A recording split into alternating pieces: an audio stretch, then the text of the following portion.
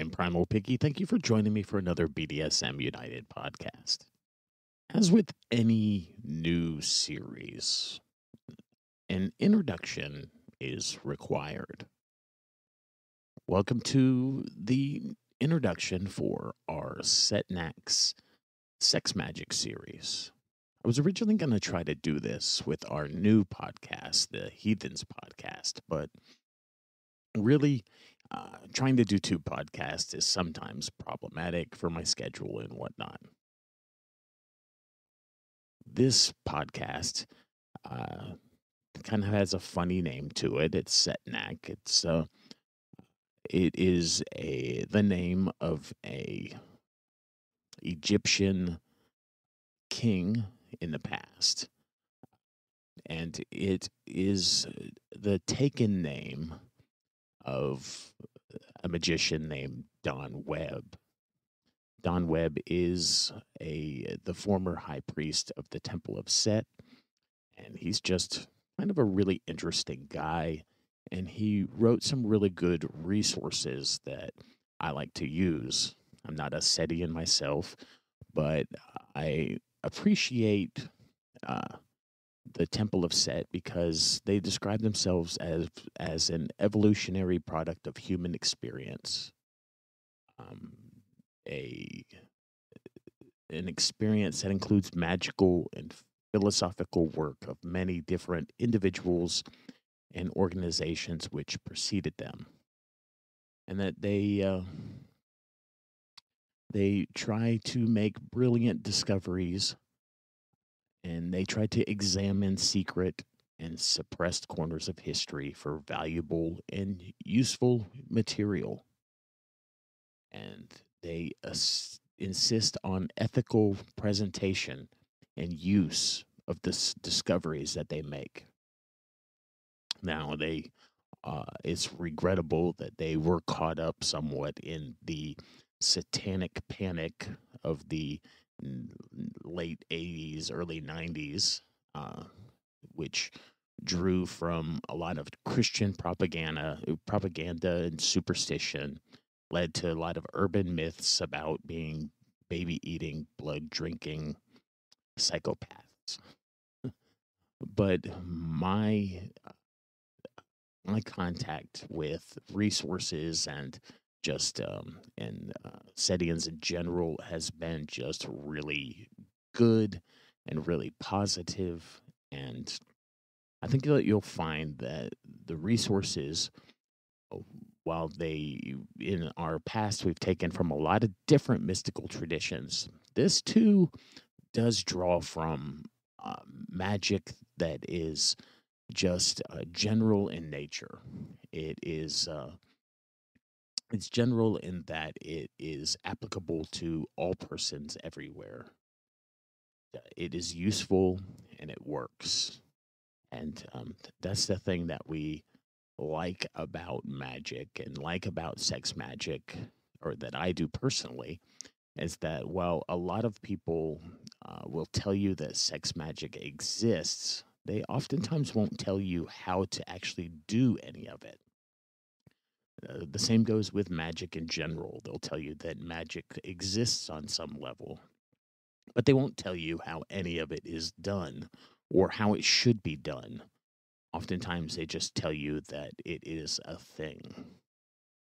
And so that is somewhat of an introduction. Also want to speak on the virtues and the vices of initiatory magic. And that's what we're drawing from. We're drawing from a type of initiatory magic which is works really well with sex magic in order to for personal growth, for doing things that will heighten our connection. BDSM is all about connection. It's about relationships.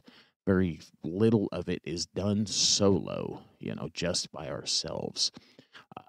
Topping and bottoming and dominance and submission. All of it has one overarching thing in common is that it is something that is done together.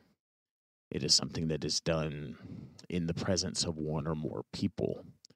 Magic traditionally is more of a lone type of practice, but sex magic has the unique characteristic that it is done with a partner or done with another person, oftentimes. And so, vices are those habits of mind, heart, and will that hold us back from our self determined goals. They can be eliminated by analyzing the behaviors that support them and cutting them away. And virtues, on the other hand, are the qualities of mind, heart, and will that lead to an increase of being. They can be learned by studying the actions of those who possess those attributes and emulating them. The vices of magic, we'll just go through a few of them and then we'll go through a few of the virtues. This is good introductory material because character precedes capability. And so you got to be somebody of good character. That alone, though, doesn't mean that you're capable. That doesn't mean that you have the technique to accomplish the thing that you're after. But having a good ethos, a good character, is essential in transforming yourself to be the type of person that can use the tools correctly and use the tools well to accomplish the thing that you're wanting to accomplish. Narcissism. Because magic focuses on self, there's a tendency to see the self as an object of worship. This is as useful as if the sculptor began to worship the clay. The initiate guards against this with humor, willingness to apologize, and asking themselves the question about any bad situation they find themselves in. How did my actions contribute to this? Hubris. Because the initiate does have access to mental states that oftentimes very few humans do. They can come to believe that all of their actions are justified. They may even come to believe that the truths that they've come to by magic are universal truths, becoming the same sort of bigot that oftentimes we flee from other religions over. The cure for this is with powerful, smart people that make you aware of how little you know. It's associating yourself with them and how much more room there is for achievement in your life. We don't want to be big fish in just a small pond. We always want to challenge ourselves and push ourselves into situations where we come across people that know more than we do. And it's, quite humbling. And it's also exciting. Forgetfulness of past orthodoxies is a vice, since we come to a surface level understanding of other paths. We often think that we are over it. Those channels cut very deep in ourselves, just as they are in the world. If we don't understand this, we'll inevitably return to the bad habits of those that we thought we despised. The victim of the religious bigot will become a religious bigot. I know that I have a past in esoteric and Pentecostal types of Christianity in my own personal past. And if I become too bigoted in that, I will oftentimes become a religious bigot according to the things. I will fall into that same trap according into magical things that I come across. The former skeptic will disbelieve even the results of his own magic and will preach against it. Um, Despair. Because of the immensity of the task of self-change, it's very easy to be overcome with despair. And once this happens, really, your magic stops. You have to learn how to keep a certain amount of pleasurable challenge in your life at all times, so that fun, as much as anything else, will draw you back into magical practice. I know that this often is a vice with BDSM as well, is that you get into a place where you get into a rut. You start to kind of dig yourself a little mini grave, and you lack challenging yourself with something new, and you just kind of take on a bit of despair. Number 5, attachment to the thoughts of another. When you've had your eyes open to the fact that the world is very different than society would have you believe, it's very tempting to embrace whatever first coherent thought system that you encounter. You may pick somebody like Aleister Crowley or Plato or some nut on cable TV, or some gazillion-year-old system of thought. But in each case, oftentimes you've stopped thinking on your own, and you replace thought with a language that requires memory and repetition. An initiate will oftentimes look at all these things with a bit of mental force field in place, saying to you themselves, well, that might be helpful for me, but what do I think about it?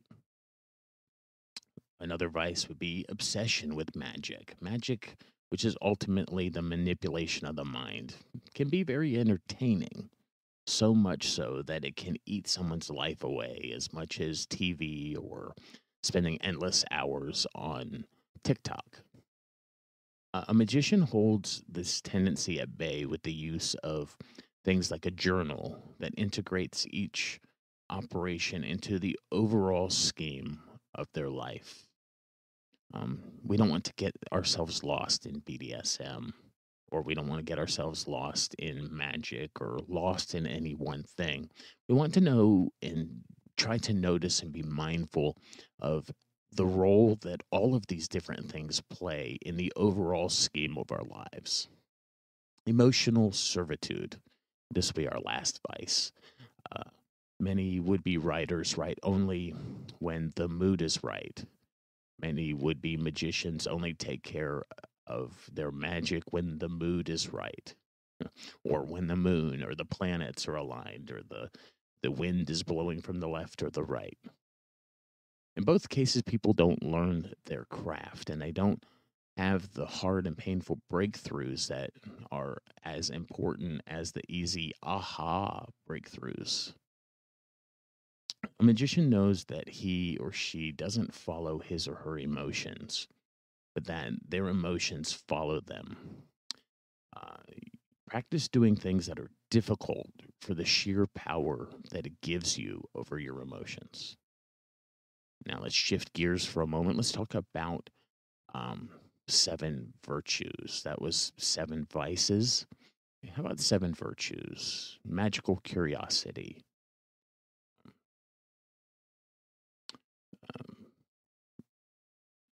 The level of the world that we operate on, this spiritual level, is maintained by the actions of coherent and transformative systems.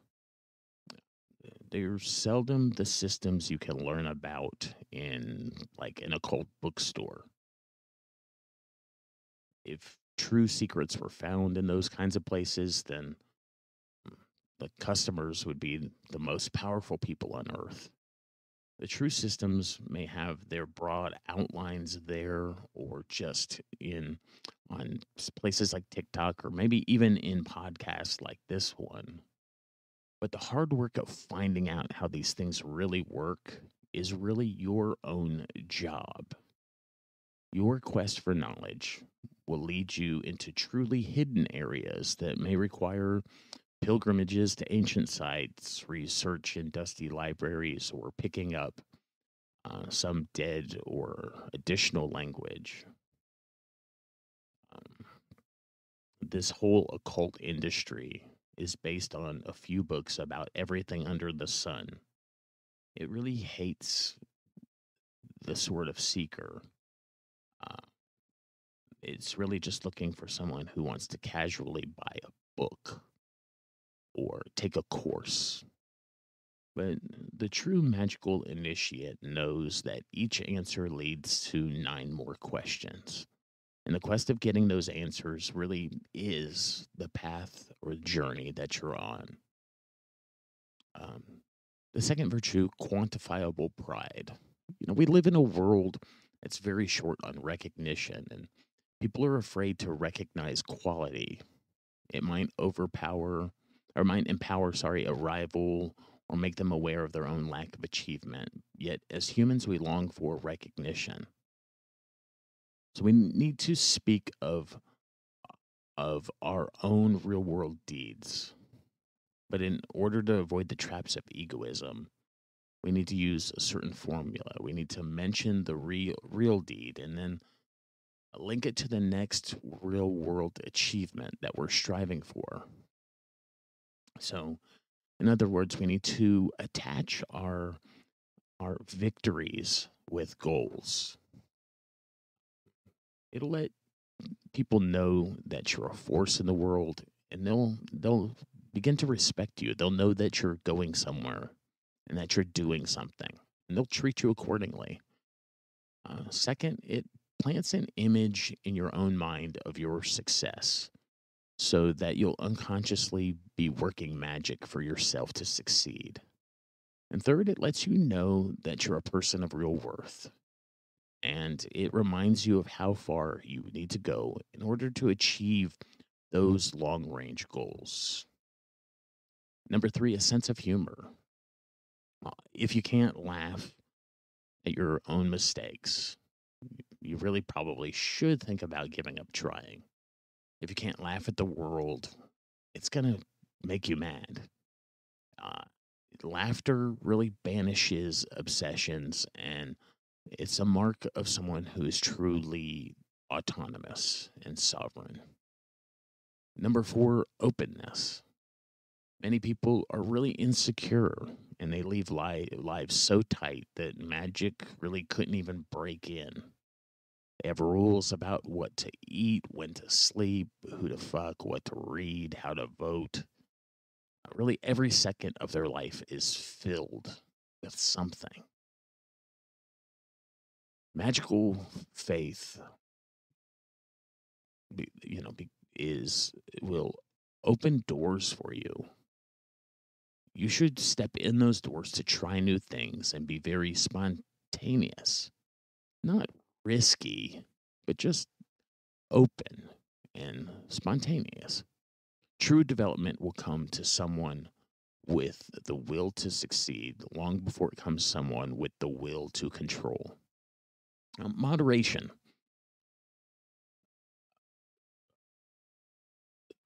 The magician knows that nothing outside of itself is essential, nor is anything really forbidden.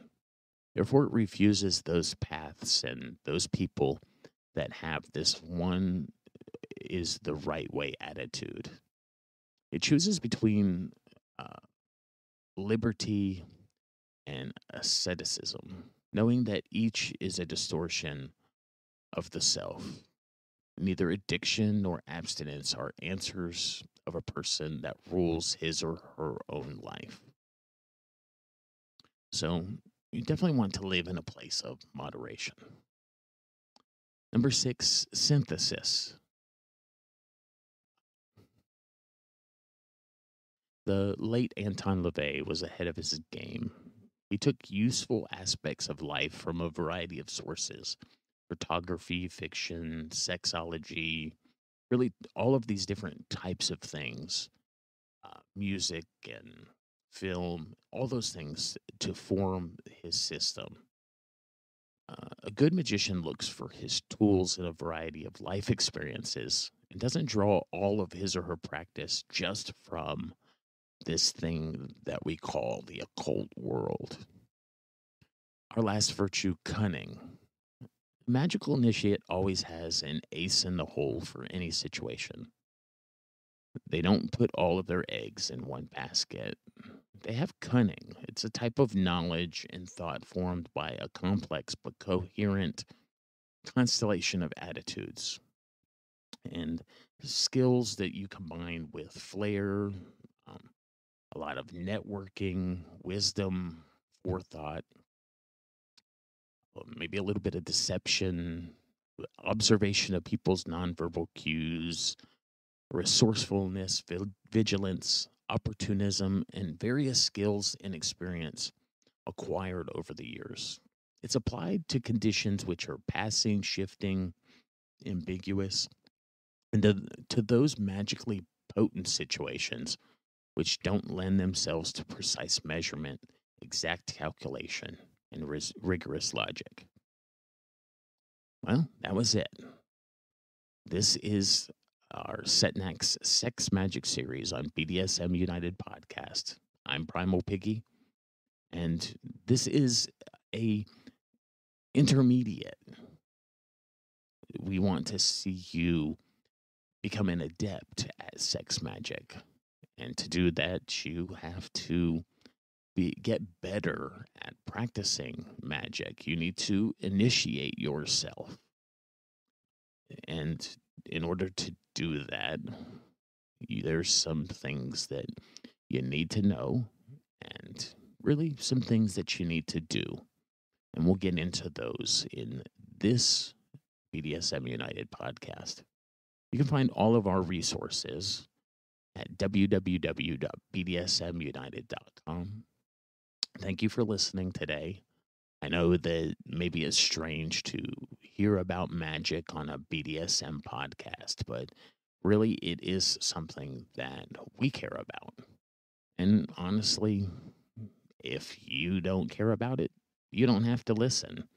You can go to any other BDSM podcast out there, and they'll all be talking about a lot of the same things. We like to talk about those things too, but we like to bring you things that we believe in and we believe will make your BDSM better. Magic is going to make your BDSM better. And we really believe that. And thank you for listening today. It was a joy speaking with you. And we'll pick it up again in our next episode in this series. It was a joy speaking with you. And I'll talk to you again soon.